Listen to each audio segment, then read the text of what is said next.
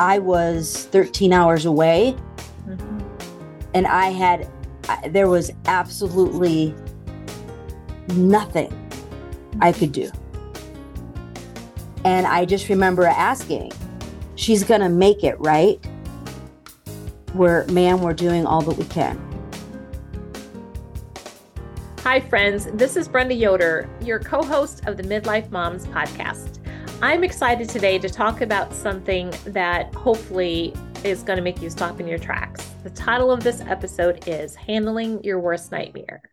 And I am honored to interview my dear friend, Jamelle Godlewski, who's going to share a very recent story, or we're going to journey through it together to learn from her as a mom how to handle your worst nightmare as a midlife mom. So welcome my guest, Jamelle Godlewski. Hi, Jamelle. Hi there. I'm going to try not to cry. Okay. Well, before we jump into this topic that is probably in the back of all parents' minds, tell us just a little bit about yourself. You also are a podcast host, and you are a recent graduate of a master's in evangelism and leadership program. And just tell us a little bit about yourself and where our listeners can find you.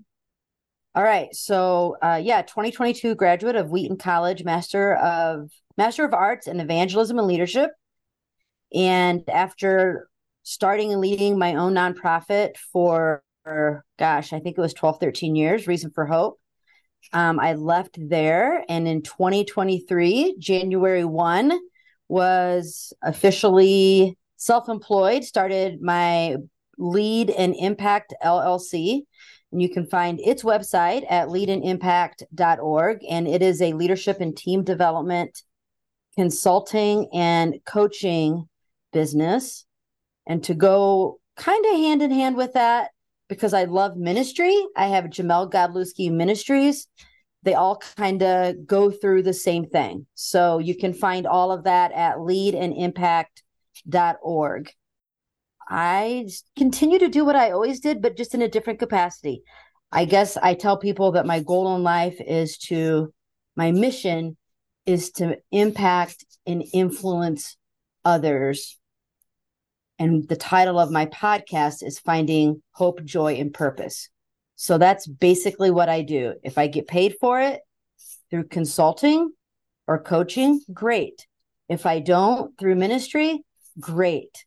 God provides no matter what. So that's kind of what I'm doing. All right. Thank you so much. Jamelle, and I've seen that in your life. We've known each other probably for about the same amount of time, about 11 or 12, 13 years.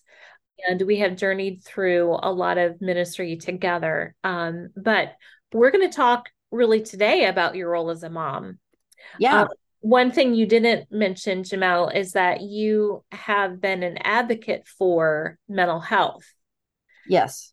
And you have done incredible outreaches and education and call to action concerning mental health. But this past year, really what I saw from an onlooker standpoint as your worst nightmare as a mom of seeing one of your children have a mental health crisis.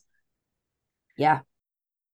Because this is very personal. And so we don't need to share all of the details of this story because it does belong to you and your daughter.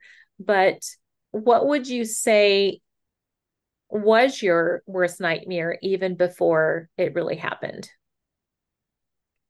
Well, yeah. So obviously I share my own life story of struggling with mental health, not really struggling, but overcoming and learning coping. And that's what I've been teaching and spreading for over a decade now. And my daughter has always been, we live in the Jesus and therapy world. So we believe in that. And she has always shared her struggles with anxiety and how she's overcome so much. Like she's overcome so much. And so I thought in my mind that worst phone call is always your kid gets their car keys, right? And they go off in their car into Never Never Land and the knock on the door. right? That's how I always envisioned that's the worst nightmare. And I know people who have went through that. Mm-hmm. For me, my worst nightmare was the phone call that Callie had overdosed on her own medication purposely. And not just that, I was 13 hours away and there was absolutely nothing I could do. And in the midst of that, in the first few hours, I remember finally getting through to a nurse. One, she's my child, but she's 18. So then there's that weird thing of she's an adult child. And what do they tell us and what don't they tell us and blah, blah, blah, blah, blah. Finally, talking to a nurse on the phone in wherever she was, in whatever hospital she was, I don't know. And I just remember asking, she's going to make it, right? We're doing all that we can. Mm-hmm.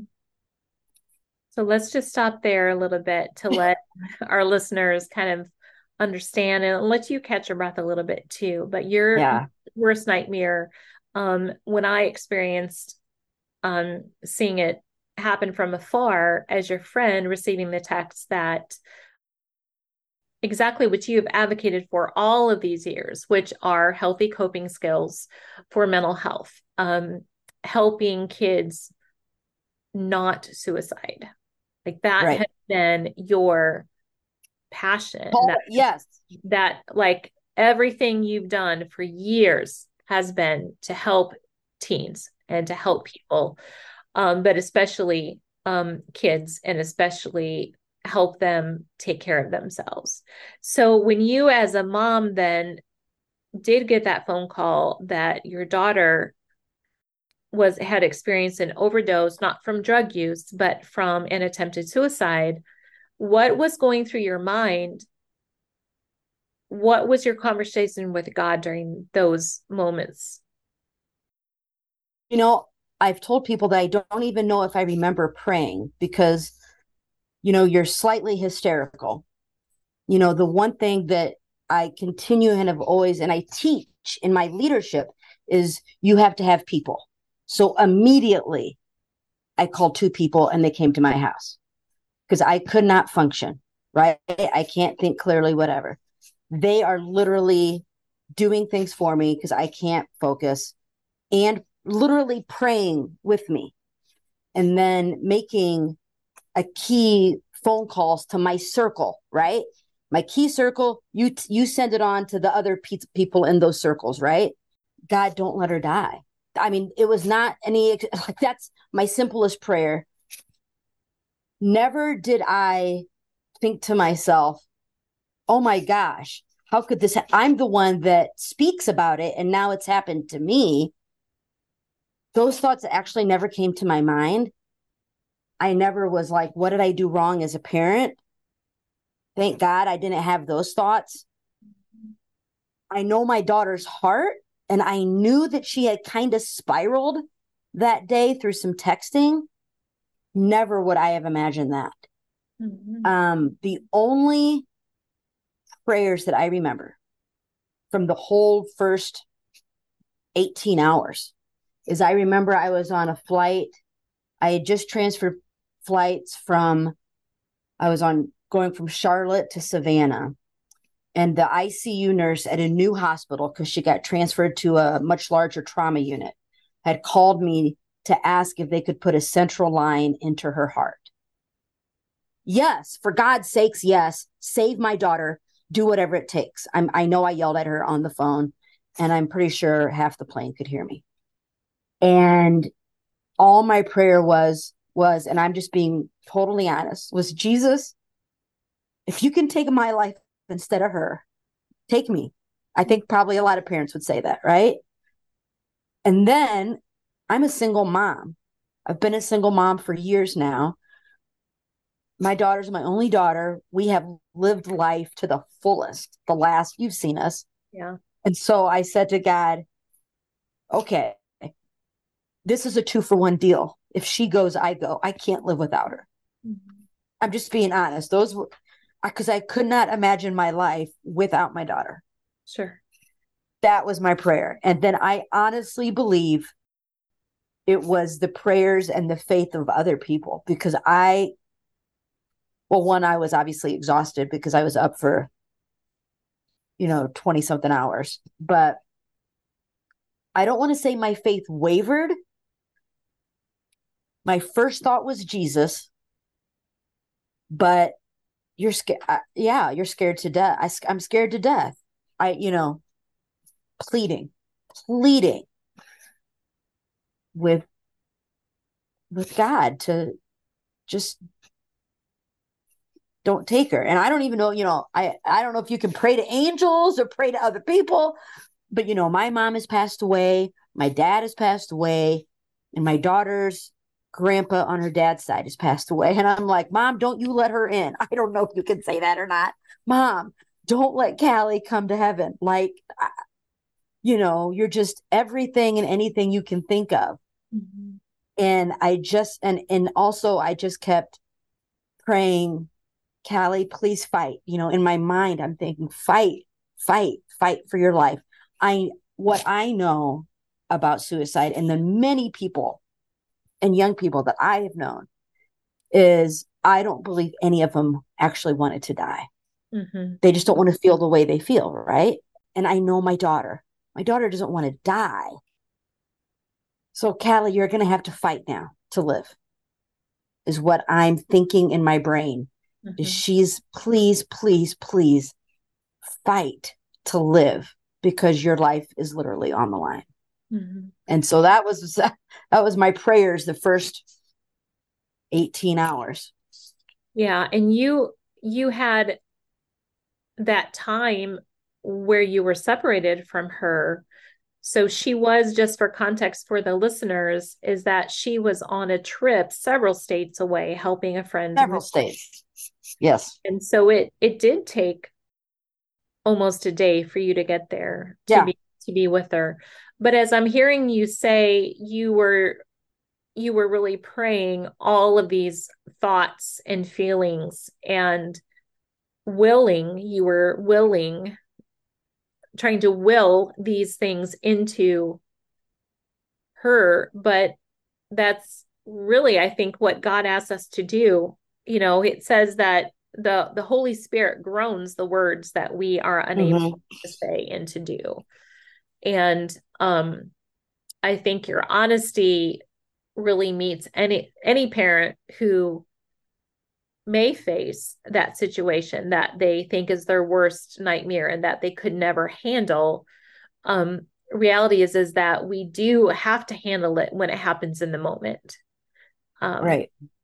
You talk about the community that was around you, and I know in watching you walk through this that God really did intervene in so many different places. When did you first start seeing those tangible prayers being answered? What were some of those? Just even give us a highlight. I know it's crazy. It is crazy, but so literally right off the bat. So when I had friends that came to my house and then they had to go home because they were going to take me to the airport the next day. I had another friend come over because of course I can't sleep. So I get to the airport. I'm in Fort Wayne. And I had to change flights right away.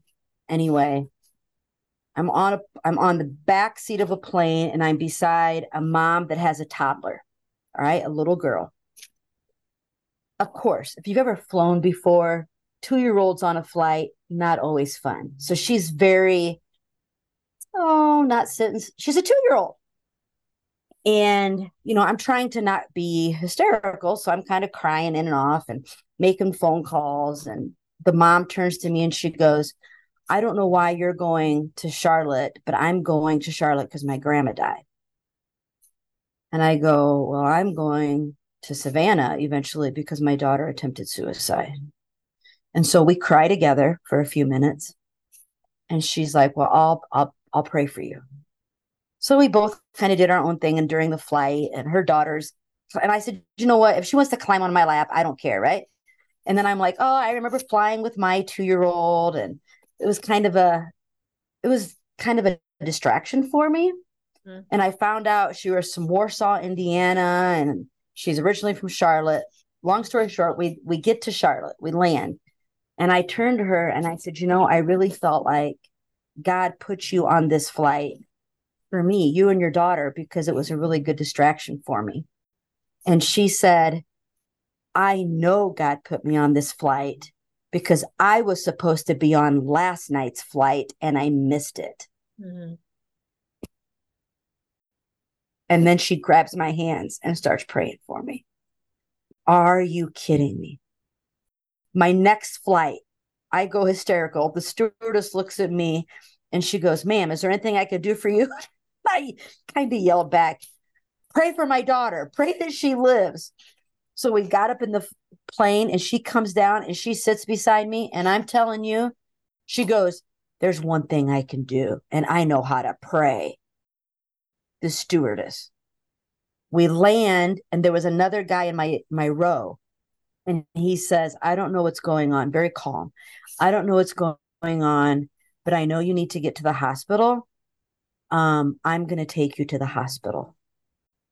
So when I say God was there, like answering prayers, that I didn't physically say these words, but he was there, acting. And ahead of me, he was literally true to his word, that he had went ahead of me to prepare a way. The ICU nurse, Corey, was unbelievable. I had to rent a car, that there was no rentals. And I had to keep going back saying, oh, I'm going to need another day. Oh, I need it this time. You know what? What if I actually just drove this car to Indiana? What would you do? They didn't charge me hardly anything. They just said, ma'am, don't worry about it. It's taken care of. You just don't even worry about it. You just tell us where you leave the keys and we'll figure it out. Like, who are these people? So, let alone the angels, I consider the people that were here my angels, because I was moving at the same time. I was closing on my house. I had 2 dogs, and there were people that were here in LaGrange, Indiana, that just did things. I did not even ask. They finally, after I was home for like a week, I asked a couple people that I knew, and I said, can you tell me who were all the people that were like, who moved me? The body of Christ is unbelievable. And one of the things that I felt like I experienced in unbelievable ways, besides just, when Callie opened her eyes and all the doctors and nurses kind of looked around like, what's she doing? Her eyes are open. And then she started writing on my palm to talk to me. And at one point she said, I love you, Mom. And so then they're like, well, I guess we can take the ventilator out.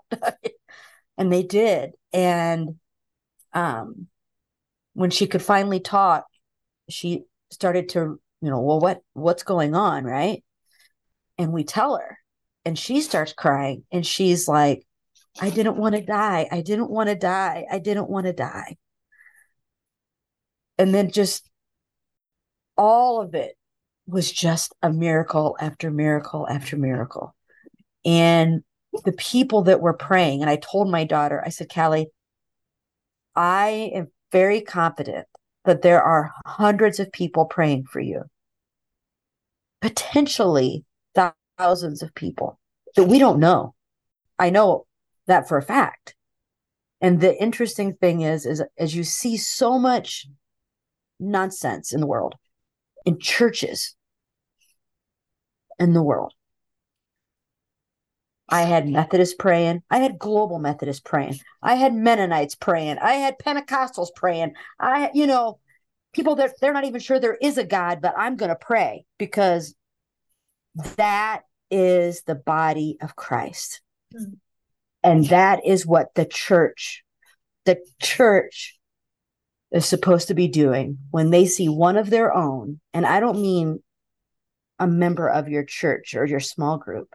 When another person, human being made in the image of God, is hurting, we are to lift them up. And then I experienced that firsthand. My daughter did. I'm still blown away by it. Well, it is, and I've seen that through it. In fact, you're one of a handful of people that just this summer, as I saw God work in your life and in this situation, it strengthened my faith so much. And we've only got a few minutes left here on our recording time, so I do want to move forward to the realities of you went through that experience. God performed all of these miracles, and you and Kelly both received his care and his love and his tangible presence.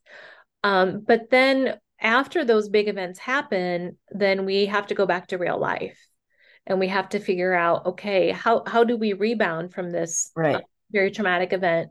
And we've only got about 5 minutes left here, but we are still celebrating with you because she was a graduating senior and ready to go to college, and all the odds would say she probably wouldn't be able to do that. But where is she today? She's in college. She's in college. So far away from me. And I had many people, you're going to let her go to college? Well, one, she'd always been in therapy. So redo the treatment plan, revisit with a psychiatrist, right? That was never a question. Get a plan. We have a plan. We're meeting with professionals. We're talking about how do we move forward out of this crisis. Mm-hmm. Separately, I go to a therapist. Mm-hmm. She goes to a therapist. We're all getting our own help. Mm-hmm. Okay. And they're all believing, no, she's okay to go. We've got a good plan. I walked with her through the steps of, you have to find a therapist at college. She already knew that, but she's an adult. I can't make phone calls for her, but I can sit with her while she emails and researches therapists. And she sets up phone calls and interviews. And then she talks and she finds one on her own. So we humanly did everything you can humanly do to set up for success. Right. I felt like we had done that prior to this event, right? Done everything we should. One of the things my therapist said was like, we can't look back at the trauma and try to figure it out. You have to move forward from the trauma. And so that's what we've continued to do. Yeah. And I think that's really, really important. And I think especially for midlife moms listening to this, that there's so many parts of this story that we really could spend quite a bit of time on. But I think as we finish here, that last part that you just shared was really, really important, because I think as moms, when we go through our worst nightmare and we experience a traumatic event, and even when it comes out on the other side, we still want to hold those reins of control, and we still want to protect our child. But I loved what you shared, which was a beautiful example of walking alongside and not stealing the struggle or not being codependent, but of really helping our adult children to be able to handle their own crises, which is, you didn't make the phone calls for her, but you sat there beside her and you set her up for success. As we finish here, I just think that is so critical. One is that you said you were setting her up for success before the traumatic event happened by years of helping her with her anxiety, of having her go to therapy, all those things. And yet the worst nightmare still happened. Right. And then afterwards, you don't dissect that. You don't go back to that, but you look at what you need to do next in order to move forward and to continue walking in a place of health and security and safety. If you could say something in 1 minute or less for that mom who really is stuck in her own anxiety about her adult children's worst nightmares, what would you tell her, especially when she's so fearful of something that may happen? One, we have to feel those feelings. All right. We have to feel them. But we need to feel them within a circle of support. I call it my circle. Who are the circle that I am going to call and say I'm freaking out? Mm-hmm. Who's the circle that I'm going to call and say, I don't know if I can get through this? Who are those people? We are not meant to go through these things alone. There is no shame in the fact that our kids struggle. There's no shame. Doesn't mean I'm a bad parent. It's okay to reach out to tell other moms, close friends, hey, myself and my child are going through this. Mm-hmm. I need some support. Yeah. And I think that really is critical, because you and I both know, even before this event, that bad, uncomfortable, tragic things are going to happen in the life of our children. Sometimes it doesn't happen for a long time. Sometimes it happens simultaneously. Sometimes it happens one after another. And I love that advice of feeling the feelings and having that circle of support, and then also not blaming yourself and taking that on. Jamelle, thank you so much for sharing this. And thank you to Callie for also being willing to share a little bit of her story. Thank you so much for joining us today, and we will see you again on the Midlife Moms podcast.